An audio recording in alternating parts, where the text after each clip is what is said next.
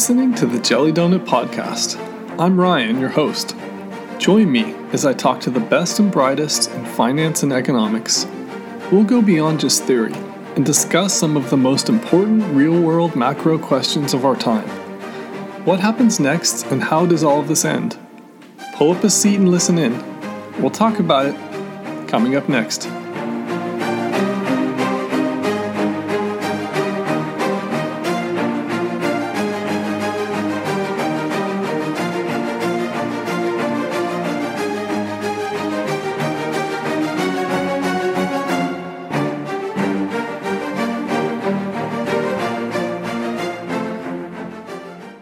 I want to welcome our newest sponsor, Baron Fig. Whether you need pens, notebooks, or bags, they have you covered. Baron Fig makes tools for thinking, and they'll help you do your best thinking at home, work, and in between. And if you're a podcast fan, the small little notebooks they have are great for taking notes to refer back to later. I've been using their products now for, over 5 years, and I love the craftsmanship and attention to detail. So if you like the podcast, show your support to Baron Fig. Go to baronfig.com and use our code JDP10, that's JDP10, and you'll get 10% off your first purchase. So go check it out right now while you're thinking about it. Today's show is brought to you by Kova Coffee. Kova is a specialty roaster out of Portland, Oregon, and they specialize in single origin coffees. They're committed to long-term sustainable partnerships with coffee producers. Now, if you're like me, I love coffee. I like to start off with usually 1 or 2 cups. I make it by hand at home with a pour over, but it doesn't matter how you make it. You could be using a Mr. Coffee machine. It doesn't matter, but what does matter is the beans. You have to start with really high quality beans, and you'll always make sure you have a great cup. So just say no to those burnt, over-roasted corporate coffee beans that you find at a grocery store and upgrade your coffee game. I'm going to make it real easy for you. Here's what you do. Just go to kovacoffee.com, that's COAVA coffee.com, and use our code JDP10, that's JDP10, and you get $5 off your first purchase. Do it right now while you're thinking about it. You'll be happy you did. Mark Spiegel is the managing member and portfolio manager of Stefano Capital Partners and is a New York-based equity investor. Prior to founding Stefano in 2011, he spent 6 years as an investment banker, most recently as a principal with Piper Jaffray, focusing on financing public companies. Prior to becoming an investment banker, Mark spent a year working for a microcap NASDAQ tech company, and he began his career with 17 years in the commercial real estate industry. Enjoy my conversation with Mark Spiegel. Mark, welcome to the podcast. Thank you. Great to be here. I appreciate it. It's great having you on. So first question I like to start off with guests is going back to 2008, global financial crisis. Tell us a little about what you were doing professionally during that time and what was going through your mind. So I was an investment banker then, as they say on the sell side. And, we would raise money for small public companies, and just every deal, froze to a halt basically. And it was just mesmerizing watching the screen. It looked a lot like this past week, only, it would happen for kind of week after week, month after month, and then you'd have these crazy rallies, and then it would happen again. And I still remember, actually, I was in my office. It was like late on a Friday in December. It might have been Christmas week or the week before when that Madoff story, hit the headline. I think the story broke, if I remember right. It was like a Friday at, 5 p.m. or something like that. I was on a conference call then, and I was like, holy shit, wow, that's a story. So yeah, it was some crazy times. Yeah, it's really interesting. A lot of people have been trying to draw some comparisons between what's going on now and back then. And to me, it feels, obviously the market action's been pretty bad and a lot of volatility, but it definitely feels like '08 was a lot worse, especially with some of the bank liquidity issues at the time. But I guess we'll have to wait and see now what happens next here. Well, it was a lot worse so far. Mm-hmm. Yeah. I mean, this market peak to trough, was down I don't know, somewhere between 25 and 30%, right? And of course, it was down a lot more than that in '08. But on the other hand, it was over a longer period of time in '08, right? It started breaking down in October. I think it was October of '07, and didn't finally bottom, of course, until March of '09. And this was, all these statisticians were telling us, was the fastest, peak, all-time high into a bear market in history, So who knows? I don't know if it's over or not. I mean, I've talked about this a lot on Twitter. We had a huge QQQ hedge that I put on starting in January when I saw what was going on in China, and I couldn't believe the market, wasn't taking that into account. And the first half of February was crazy frustrating for us because it kept going up and up and up, and I'm losing money every day with my giant hedge. But as it turned out, February was a great month for us relatively. I mean, I think we were up like 1%. I think the market was down 9 or 10%. And as of right now, this is Friday the 13th after the close. It's another good month for us. We're up around a little over 5% this month. I'm guessing the markets are down about maybe down 5% this month now because they were up 10. Anyway, so it's fine. And I took the hedge off last night after hours. I hope I'm right. Look, at this point, I hope we saw the bottom yesterday. I don't know. This could just be a fierce bear market rally also. So I guess we'll find out. Yeah, and let's go back into history a little bit. So after the crisis, we had, the Fed's balance sheet was around 800 billion, and they took that all the way up to the peak to 4.5 trillion in the years following that. How are you viewing? Obviously, now it looks like there's going to be more quote unquote large scale asset purchases, and with this repo issue that blew up, they're buying the 30-day maturities, and they said, okay, well, it's not QE because it's on the short end of the curve, and now it looks like they're already expanding this program. How are you looking at that piece, just the balance sheet and kind of the easing? Right. Well, if they weren't doing that, there's no way I would have covered my big short yesterday because, this economy is going to, the whole world's economy basically is going to be shut down for a couple of months. All right, maybe China's 50% back online, but, we're going to be shut down, right, for at least a month, maybe 2 months.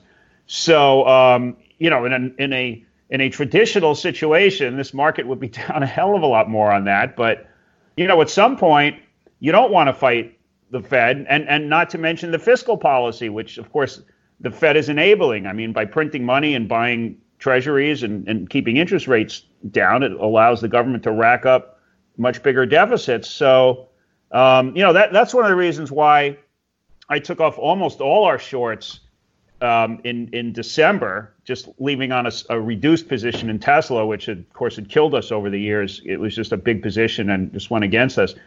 But the only reason I put those shorts back on was because of this coronavirus. And my theory was this is going to be so bad that there's going to be like a brief window of time during which it can overwhelm whatever the Fed tries to throw at it. Yeah. And that's exactly what happened this week. Now, I don't take victory laps anyway because I've made enough wrong calls, but I'm certainly not going to take a victory lap about that because, we don't know if today was a bear market, rally with the market up. I'm looking at my screen, 8.5%, or if this was the beginning of a V-shaped bounce because they're throwing so much into this thing. I don't know the answer. I don't know. I guess the reason I covered most of my shorts in December was, as a friend, an analogy or a metaphor that a friend used years ago. If you're shorting stuff with the Fed with just printing money as much as it wants, whenever it wants, it's like playing poker against a guy with a chip making machine on his lap. Right? Yeah. I mean, he just calls every damn bet you make. You can't short that except for a narrow window of opportunity with a very specific catalyst, which is exactly what we got here with this coronavirus. Right. No, that makes a lot of sense. And now with this new plan, it looks like, looking at it here, so there's going to be basically $80 billion of planned asset purchases. But that looks like it's including already what they had planned. Well, so they've been, which was 60. Mm-hmm. Right. So obviously they had QT going on for a while. October that they stopped the QT, if I'm not mistaken, and I think it was starting. I might not have the timing right on this. I think it was December that they restarted the QE, which they called not the QE, and that's $60 billion a month buying of short-term treasuries. And of course, what they announced today was instead of just short-term treasuries, they're going to buy across the whole curve.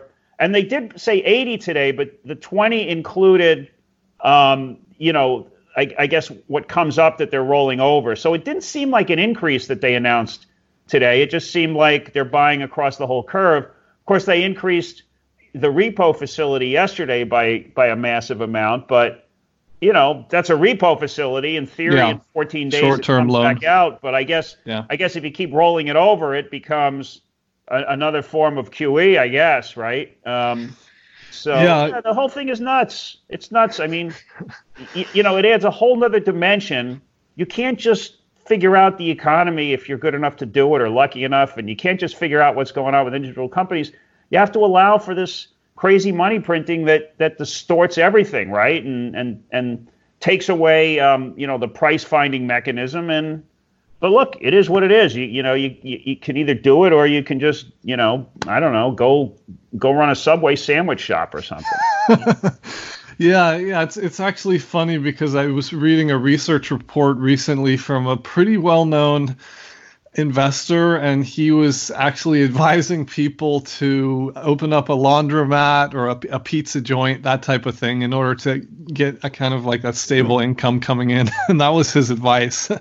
Well, yeah, I guess you don't want to do Subway anymore because there are some hard times. But of course, you wouldn't be getting a steady income in the next, month or two when nobody's going anywhere. I mean, hell, I'm in an apartment here on the Upper East Side of Manhattan. I'm literally not leaving this apartment except to walk my dog. I mean, I feel fine walking around outside. I'm not worried about catching this coronavirus. The weak link here is that my girlfriend is a doctor and she's in the hospital every day. So she might wind up bringing the damn thing home anyway. She's not treating those kind of people. She's an obstetrician, and she's trying to be super careful about it. I mean, she's very, very strict with the hand washing, and she's wearing a, not that N95 mask, but a surgical mask at least to give her some protection. And, so, but, that's my concern, that she'll bring it home because, all the places I'd love to go every weekend. A great thing about being in New York is you can walk everywhere. And I'd walk over to my diner on a Saturday morning and have breakfast and read the papers, and then walk over to the Metropolitan Museum of Art, which is 10 minutes for me. Well, the Met is closed. And I don't want to sit at a crowded diner counter in this environment. So I guess I'll be streaming a lot of Netflix, although I am like so, it's almost sick. I'm so addicted to my TweetDeck coronavirus column, which just streams all day long, even though I have it filtered a little bit to just journalists, that it's like I haven't been able to take my eyes off of it, even on the weekends. I guess at this point, there isn't a lot new to learn, and anyway, so. Yeah, and you've talked on Twitter about how you hate when the Fed uses the term toolkit and tools. It's funny you noticed that. Yeah, I mean. Let's talk about that. Their toolkit is just printing money, right? I mean, that's their toolkit. So, it's like, the old expression, if all you have is a hammer, everything looks like a nail. Oh, coronavirus, let's print money. I mean, it's like housing crisis, let's print money, right? Internet bubble pops, let's print money. I guess they weren't printing money following the internet bubble, but just slashing rates. But, these guys, I don't have to tell you, anybody with any common sense knows that these Fed people are just idiots. They're afraid to deal with the long-term consequences of what they do. So they just, now they're trying to blow the next bubble, I mean, actually I had some hope for Powell. I mean, Powell does know the score. He had talked about it in the past about them blowing bubbles, but, he didn't have the cojones, or if that's the word, to stand up to Trump and put us through the pain we should have had. So, he was cutting rates with a pretty strong economy and stocks at all-time highs. He was cutting rates already, which is, just moronic. But look, it is what it is. We have to deal with it. Yeah, and so we've talked on the show in the past about looking at the 10-year. I remember in 2012 there was a lot of debate where we would go under that 1.5 on the yield, and then we did, and then we retested that in 2016, and then since then there's been a lot of naysayers saying that was the low. We were not, we came close a couple times to retesting that. I think it was 1.38 or 1.36, and then now look at this past week or two, what's happened. We blew through 1.5, blew through 1, and then 50 bips, and I think the intraday low was maybe 35 basis points, something like that. So, I mean, what's your view on looking at the bond market right now? Just generally. The bond market, by the way, so, Jeff Gundlach, who is a very, very smart guy, and, certainly worth hundreds of times probably what I'm worth. But, I'll never forget when he said something like, you watch that 10-year yield, if that crosses, I don't know, 2.3 or whatever the hell he said, I have to pull up a chart. It's going to fly. It's going right. Yeah, it was 2.3. And then he made some comments that he felt the support was so strong at that 1.36 level that we would never retest it. Yeah. So, look, if he doesn't know, who the hell knows? Yeah. But by the way, maybe I've missed it, but I've never heard Jeff actually say that he was wrong. I remember the first time he shorted the S&P, he was like, I am 100% confident, blah, blah, blah. And, that worked about as well as my shorts were working at the time. But anyway, but he is, he's the new bond king. He knows at least as much as anyone and certainly more than I do. So look, if he's missing it, it's a bubble. Bonds are the biggest bubble in history, right? I mean, I'm sure your listeners, this is not anything new to them. I mean, all these governments are essentially bankrupt in one way or another, right? And they'll never pay this back. And the ultimate outcome for the entire West, I don't know, except maybe Switzerland or something, is going to be, very high inflation to try to inflate the debt away. And these yields are just nuts. We have a very small TLT short position I put on, I guess last week. I think roughly where it is now. And of course, it went against us a little bit. I mean, I'm looking at TLT. It's 154s. It hit like 179 or something like that. And even then, I was like, what the hell do I know about bonds more than anybody else, other than it's a long-term bubble? So I thought about in the 170s doubling the position, and I didn't. That's okay. What I did do for the first time ever. Let me see. Hang on one second. Let me see where that TLT. Our basis is 154s. It's exactly where I shorted it. For the first time ever, I bought some gold. Also, I think it was last week, just for the exact same reason that, eventually they're just going to crush the dollar. The problem is the timing, but I thought gold would get an extra kicker from this coronavirus, and of course, it did for about 15 minutes, and now it's completely collapsed, and the theory is, people needed liquidity. I don't know. I mean, stocks soared today. This wasn't a day when people would have needed liquidity, and yet gold still tanked. And then the reason is, well, people didn't need gold because stocks were soaring. I feel it's a relatively small position for us, so I'm laughing at it more than being bothered by it. But for years and years, I used to hear the gold bugs, among whom are very good friends of mine, some of whom are my LPs, and they're all smart hedge fund guys themselves. And I would hear the frustration. Oh, it's a conspiracy. This, it's like the zero hedge, gold guys who write about gold. It's one conspiracy after another.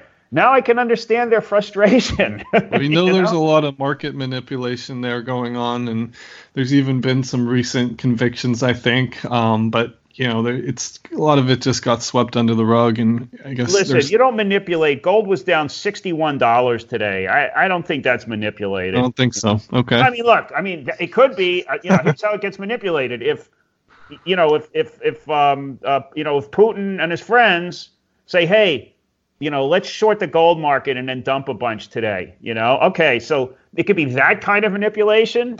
it would have to be sort of corrupt public officials. I don't think there's, I don't think that's just too much volume for guys in London fucking around can drop gold $60 on. You know what I'm saying? I don't know. Yeah, anyway. Yeah. No, I follow you there.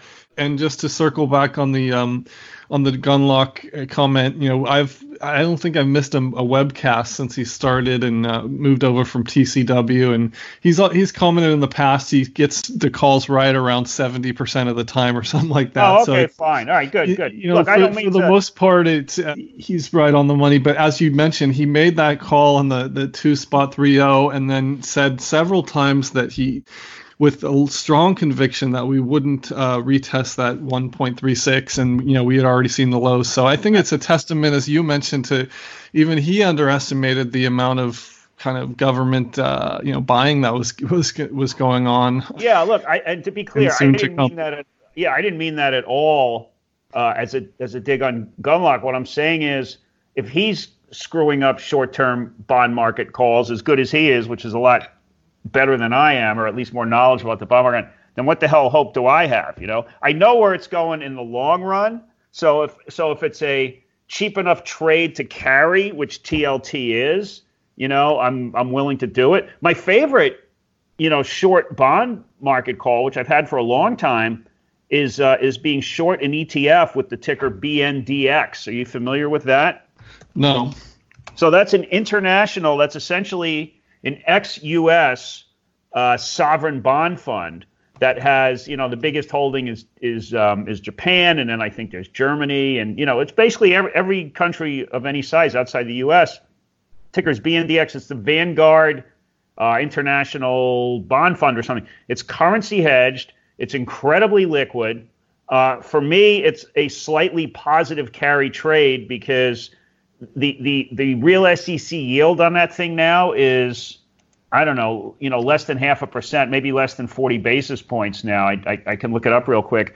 And so I get a rebate on the cash balance, although from my prime broker. So it hasn't, it was it's essentially free to hold. And it's an interesting way to short what I think is even a bigger bubble than U.S. Treasuries, which is ex-U.S. Treasuries. So, let me see what that thing is yielding right now, just in case anybody's interested. Yeah, so it's 34 basis points is the 30-day SEC yield. So, so we've had a short position in that, but typically that thing moves like, paint drying, right? Mm-hmm. And this week it made some insane moves like that I had never seen it make before. So, anyway, that's a larger bond short for us than TLT. And your view there is because of all the negative yielding rates around the world, even lower than U.S. rates? Yeah, exactly. Mm-hmm. I mean, look, I look, now it's a lot closer, okay? So with our 30-year yielding, looks like 1.5 today, around, 1.6, and was less than that earlier this week. But still, and that's 30 years, of course. This is 10 years is the average term on this. But 34 basis points, well, that's closer to zero. And, Japan is in much worse shape than we are. But look, I mean, the lesson in this is these things can take decades. You can't make, they used to call these things, widowmaker trades, which they are if you lever them up, for sure. If you do it the way I'm doing it with no leverage, it's not a widowmaker. It could be a do-nothing trade for a while at this point. But right. But I mean, look at it. Japan's gotten away with this crap for decades. So who knows when it'll go? Eventually it's going to go, but I don't know when. Maybe it's next Tuesday, or maybe it's the year 2060.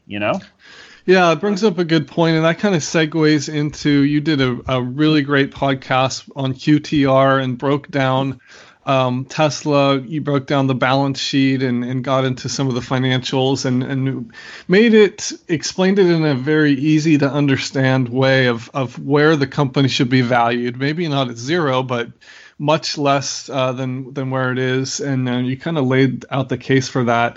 But also, and I was way too generous, by the way. Now, the last time I was on, I mean, I really, the numbers I gave them credit for, I was way too generous, because I gave them credit for gap profits that aren't going to be there. But anyway, go ahead. I'm sorry. I didn't mean to interrupt you. No, yeah, that's yeah. So let's talk a little bit about that. So as you talked about on that show, the timing is super important. You mentioned, putting on the short and maybe taking it off or adjusting the position, but being able to be patient there, because it could take a long time before the market comes to terms with that. And tying that into just the Fed's toolbox and the the toolkit. I know I'm going to trigger you there, but It's been floated already with the ECB possibly buying equities, and now that rhetoric has been ramping up here in the U.S. So how do you attempt to short stocks when the Fed possibly starts buying equities there? You don't. I mean, well, okay. So first of all, I believe they need an act of Congress to be able to do that. But look, that's not to say that they couldn't push it through. You don't short. I mean, if you're going to short stocks, short a fraud, short something, with a catalyst that's going to zero. But yeah, I mean, you can't short stocks if the Fed's going to actually start directly buying stocks rather than just giving cheap leverage to hedge funds to buy stocks. Yeah, I mean, you can't. You're back to the guy with the chip making machine on his lap. Look, nobody makes money over time shorting stocks. I mean, nobody makes a lot of money over time shorting stocks. I don't know, maybe Jim Chanos has, but even he, by the way, I think in his main fund, he's long the market and then he's short individual names. I think he'll be long the NASDAQ and then short names. So he's basically just looking for alpha that way. And that's a different deal. I mean, over time, basically you want shorts in order to make you bold enough to get long, the names that you like, and yet know that, that your ass is going to be covered if everything, collapses, right? Which is sort of what I did on this QQQ short, through this coronavirus thing was, I've made most of my money and for the fund and before I had the fund on just deep value, micro cap and nano cap stocks, companies with great balance sheets. It's a very inefficient market. Guys running a lot of money can't get involved there. And, they're usually fallen angel companies that are, breaking even or losing a little, but, they've got years of cash in the bank and hopefully they turn around. Anyway, so, I've got some of those, but I was just terrified what would happen if this whole market crashed, being a bubble with this coronavirus thing. So, that's what really saved us. And those stocks, got crushed this month. They're probably down twice as much as the market, but my QQQ short was, roughly twice as much as the value of those stocks, because I figured, they'd go down more. They'd have, whatever, twice the beta or whatever. So, so I'm not interested in outright shorting because I think I'm going to make a lot of money shorting anymore. You can't with the Fed printing. We had a window during QT when I put on a lot of shorts, and they worked. I mean, that was pretty short, right? How long was that? 6 months or? Yeah, it was. I don't know. Maybe it was 4 or 5 or 6 months, and I was short names, all names that and we hit them right, and it worked. It worked for I don't know. Maybe I was short 6 names, and it worked for 5 of them. I mean, stuff like Netflix and Carvana and a company called Invitae. All kinds of. Well, Netflix is a real company, just terrible cash flow, but just a lot of Square. A lot of companies that were just bubbles in and of themselves. And it worked. And then when they stopped the QT, I kept it on. But then when they started buying the treasuries, I'm like, no, I'm getting the hell out of here. So I closed them all out. I think we made money on 5 out of 6. And then they really took off, into mid-February. And I'm like, oh my God, I'm glad I covered them. And now, of course, they all got completely slammed last week. And most of them are even below where I covered them. But shorting is really hard in this environment, as much fun as it is, Yeah, and let's talk about the mechanics of shorting. You mentioned on the QTR podcast about how Elon would probably do another debt offering and wouldn't issue more stock, and there's some issues there where it's hard to get a borrow, and he's trying to restrict the amount of shares, which made a lot of sense. So let's talk a little bit about that piece. Well, it surprised me that he sold common stock rather than trying to do another convert, Yeah. Obviously now it's a busted deal, right? Where did he do that deal? In like the 760s? I'm not sure exactly, but that sounds about right. Yeah, 767. Mhm. So so it's over $200 below that now. No, it surprised me that he did stock, but he's lucky he did because this quarter is an absolute nightmare for him in every territory. China, now Europe was terrible the first 2 months, and now half of Europe is shut down in this third month. And from what we can tell, the U.S. has been pretty disastrous, and he's lucky he did that because he doesn't have anywhere near the cash he pretends to have. I mean, he shows cash at the end of the quarter, which is basically just by stretching out his bills, until he probably pays everybody the first month of the new quarter. A lot of his sales were fleet sales. He just channel stuffed, to do the units last quarter. So, I wouldn't be surprised if he burned, that $2 billion even in Q1 here. I mean, he could, Mm-hmm. And I just saw the announcement a few days ago that they crossed the 1 million car mark. They seem to be excited about that. Yeah, it's the only company that built 1 million cars and had a loss every single year it's been in business, like 17 years. I think this is the 17th year. Yeah, I mean, it's a joke. It's not a viable business. The little subsidy schnorrer, there's an article in the Times today, in the Journal today. He's been traveling to D.C. to try to get subsidies for those stupid satellite constellations he's trying to launch for SpaceX, for broadband, rural broadband. It's such a small number of people, it can't possibly pay to launch satellites for them. And, of course, multiple companies failed doing that. So he's, being the subsidy truffle hunting little pig that he is, he's in Washington begging for money. He's getting pushback, so we'll see what happens. Hopefully our tax dollars, more of our tax dollars will not be going to that guy, but we'll see. Yeah, and let's transition to talk a little bit more about the broader economy here. So we just saw the Trump press conference, and seemed like markets liked what they had to say. Now, some of that, there was just so much selling going on, and the market maybe needed a little bounce here. But what's your thought on the recent price action? And then I was going to mention, supposedly in an hour or two, they're going to be releasing some details about the stimulus plan. They did announce student loan interest is going to have a moratorium there. They haven't announced too much else, but people I think are waiting right now of what type of package this is going to look like, maybe on the fiscal side and maybe even from the Fed too. More announcements. Yeah, I mean, you asked me that, the one thing we should immediately do, which they did do, is immediately waive the waiting period to collect unemployment. So if this virus shuts down a restaurant or, any kind of business, a cruise ship or whatever, and people are laid off, they can immediately collect unemployment. I'm 100% for that. I guess I'm for, 2 weeks of paid leave if this thing lays you up, and the reason to do that, the best reason is to get those people off the street so that they don't feel forced to power through and go to work and then spread this disease. So I think it makes sense. And beyond that, I mean, why the hell else should we be, having stimulus? We're going to stimulate the cruise ship industry and the airline industry. I mean, these fucking guys, all they did was borrow money and buy back stock for the last 5 years. Now sell some stock, I mean, it's not up to taxpayers to bail these out. You're running a business, buddy. You thought you were so smart, levering up in a bubble and buying back stock at bubble prices. Great. So now you can sell stock at 1/3 or 1/4 of what you bought it back for to keep your business going, or go into Chapter 11 and reorganize and let somebody else take those cruise ships over. They're not going to scrap them. The jobs will be there.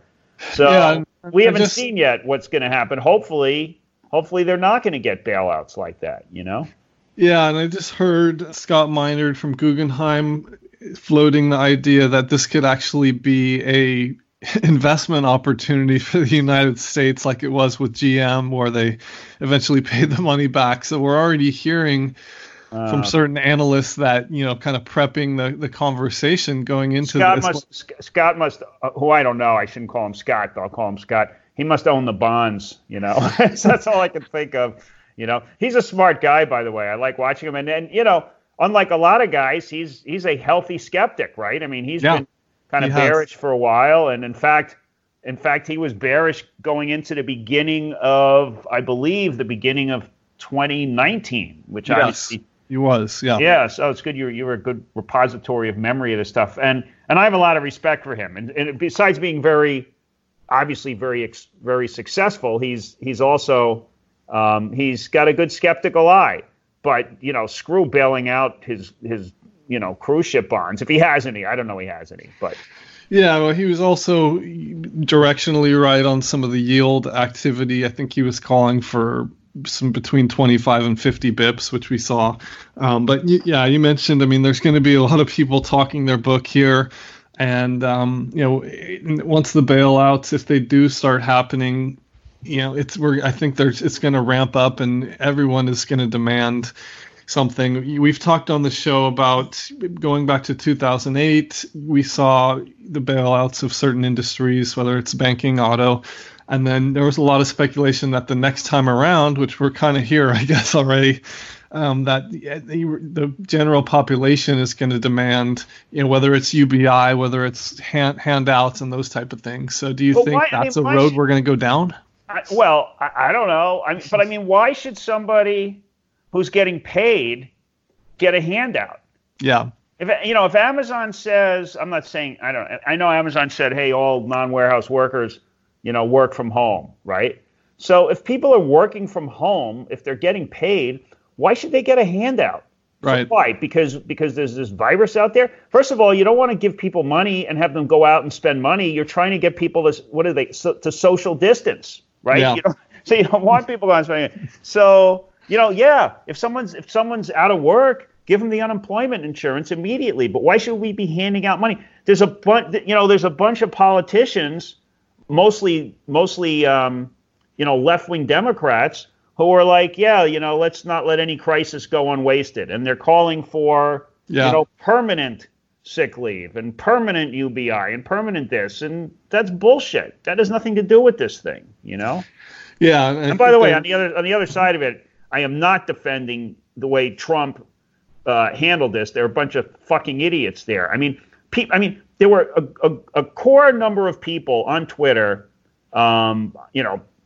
I was one, QTR was one. There were a bunch of guys. There's this guy who writes the Epsilon blog, Ben something. We've been saying we saw what was going on in Wuhan, China, and since mid-January we were like, this is a big deal and it's coming here. Right. And to the point where I said it when I put my QQQ short on. I guess that was like towards the end of January. I'm like, this is going to be really big and really bad here. And what the fuck do we know? We're a bunch of financial guys.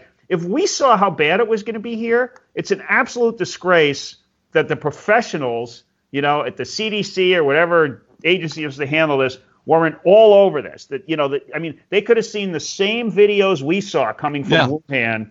And they should have been ordering all those damn test kits and all those masks and everything else. And instead they sat on their ass. And Trump, who's, generally speaking, I've preferred his policies over the Democrats in general.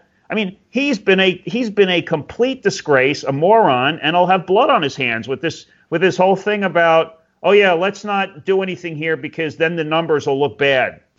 Right. How stupid is that? It's like, it's not, he's a self-centered narcissist, but it's not even in his own interest to do this because he's not going to stop the numbers from getting big. So he should have gotten ahead of it. So instead he just like an idiot, which I guess he is. But our local politicians here in New York have not been much better. Cuomo and de Blasio have been, a week behind this the whole time. His first week, Cuomo's holding multiple daily press conferences, and his whole first week of doing it was, this is just a bad flu. He literally said, look, let me give you some perspective. I'm paraphrasing. There's been 100,000 cases, and there's only 4,000 dead people. I'm like, what the fuck? He's a hack politician idiot. Even as far as I know, he's only limited gatherings finally yesterday to no more than 500 people, not like 30 people or shutting restaurants, which he should. And our hack local politicians, we have this guy, the city council president, Corey something or other. I just happen to pick these guys up in my TweetDeck feed for coronavirus. I don't normally follow him. And, every day until today, pretty much, he was urging, quote unquote, healthy people to go out and ride the subway and patronize our restaurants. And last week he had a picture of himself all proudly riding the subway and going to some restaurant in Chinatown. I mean, these fucking morons, there could be a 14-day asymptomatic period during which you have this virus and you're spreading it and you think you're healthy, I mean, but these guys should be telling everybody, cut all travel whenever possible, no matter what. If you have to go to work, go, and come straight home and don't go bopping around town. I mean, these politicians are stupid. I understand why, most politicians are just not smart enough to do anything else. Bloomberg was a rare example of a guy who was actually, love him or hate him or feel somewhere in between. He was a smart, competent guy, and that was rare, Yeah, and what's going on in New York right now, because we heard about the National Guard and we heard, obviously, the rhetoric changed really dramatically from the politicians, but are people being told to stay home, or what's going on over there? Well, the National Guard was only, I think, a 1 square mile section of a town in Westchester County called New Rochelle. Okay. And that wasn't apparently it wasn't like some blockade out of the movies. I don't even know what it is, because they're not even forcing the restaurants to be closed. So I don't know Yeah. Cuomo came up with some name for it, but it was really nothing. I mean, de Blasio has not yet closed the schools in this town. I'm talking about in New York City. Yeah. And he should, because, kids aren't dying of this, but they're getting it and they're spreading it to people who will die from it or wind up hospitalized. And, it's just really badly handled. It's not taking as seriously as it should be, at the federal level, the state level, or the local level. Now, some guys took it seriously, right? That governor of Washington saw how bad it was right away, and he's been all over it. But, he's one of the few. Yeah, and then when you look at just the damage to the overall economy, if people are going to be staying home for, even if it's weeks to possibly months, as far as the impact, just everything, I'm just seeing across the wires here that Patagonia, the famous down jacket company, is closing all their stores. They're shutting down even the website, everything, I guess indefinitely for now. But I think we're just going to be seeing, more and more of this. And so, what impact, I mean, let's just speculate here for a few minutes on maybe once the market starts seeing these kind of go in a domino effect, and that could even turn the sentiment back the other way. Well, it could. I mean, as I said, if it weren't for all the money printing and the unconventional crap, which I guess now is becoming conventional, I wouldn't have covered my short down, 28%. I mean, this market should be down 40, 50, 60%, maybe 70% on this. But I don't know. Look, we've never seen anything like this before. We've got this push-pull between, the economy shutting down for 2 months versus all this Fed stimulation. Now, there is another argument one can make, which is this. If you believe that interest rates will perpetually be very low, okay, even if not this low, but, let's just say that you think the 10-year will settle in at, 2% forever, or 5% forever. Obviously, if you think it's forever, you can pay a much higher multiple for a stock, and your discount rate becomes much smaller, right? And so you can look at something and say, well, I've got my spreadsheet. I'm analyzing this company. I'm looking at cash flow or whatever you want to look at, for the next 20 years. So 20 years is 80 quarters. So, they're only missing 2 quarters here, so they're missing, 2.5% of what I'm looking at.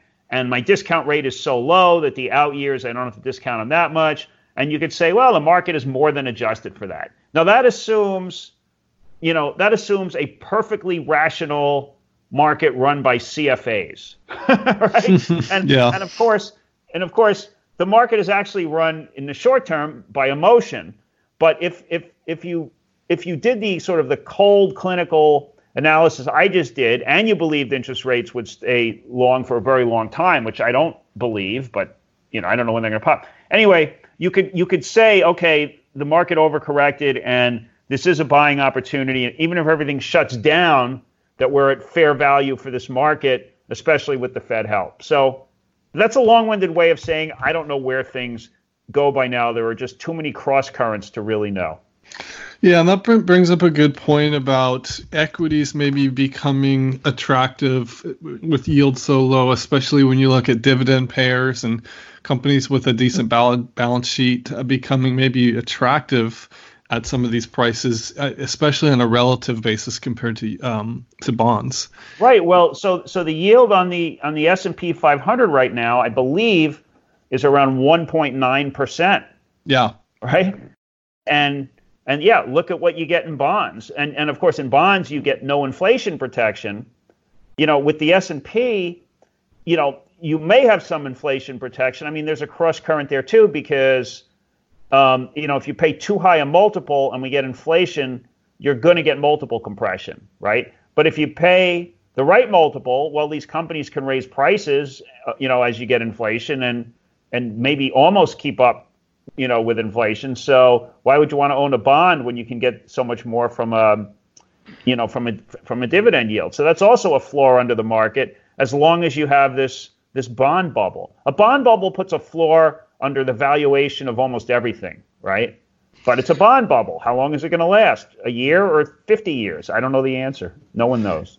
Yeah, and I think that's a good point when you look at on a relative basis. Now, in getting that inflation protection, of course, companies that have the pricing power to be able to, adjust for that, I think that makes sense for those certain companies. And then I think lastly, talking about, as you mentioned, this bond bubble, no one knows, obviously, and it's been going on for so long, and now we almost reached this tipping point. And like you said, maybe we finally settle back into a range, which is still pretty low.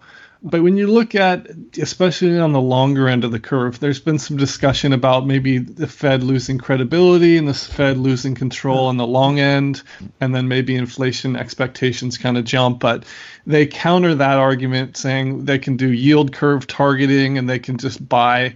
As we mentioned, they're already doing it now all across the curve and maybe more 30-year maturities. So do you, how are you looking at that piece? Just as a speculation.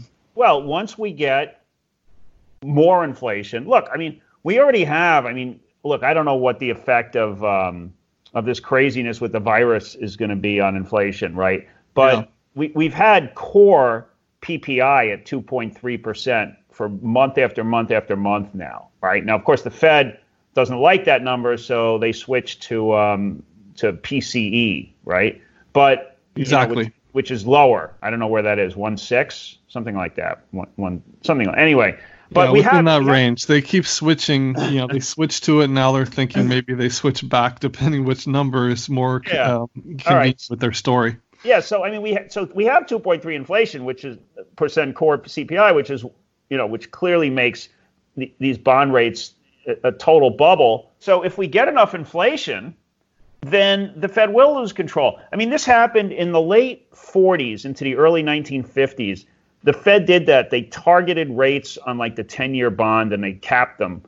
And inflation started raging in the real world, and real world lending rates started climbing substantially because A, there was inflation, and B, they said, well, the Fed is not serious about controlling this inflation because they're capping their interest rates at artificially low levels. And that was a sort of a small example of the Fed losing control of the bond market. Eventually, the Fed had to relent and raise interest rates on the 10-year.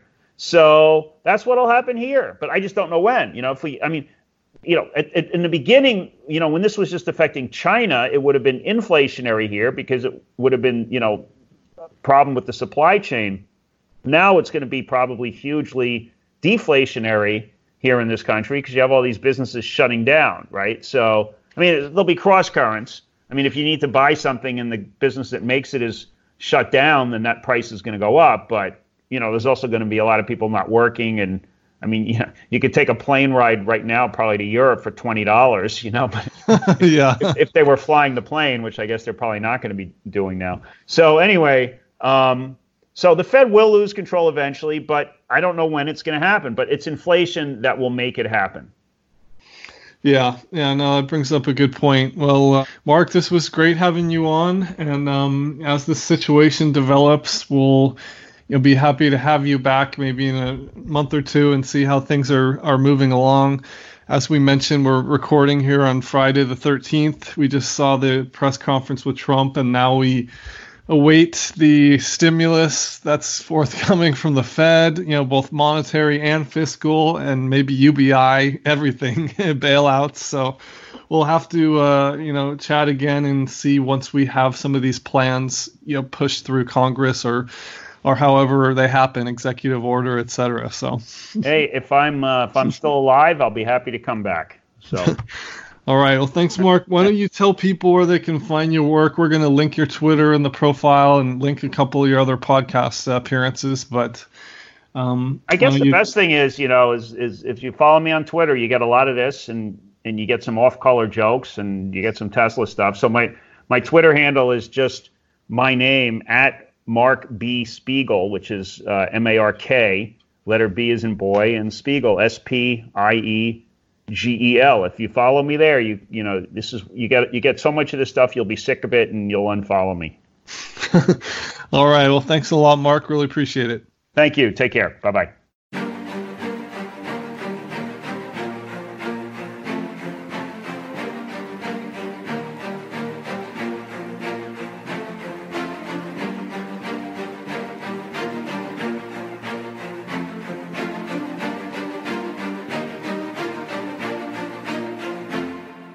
Thanks for joining us today.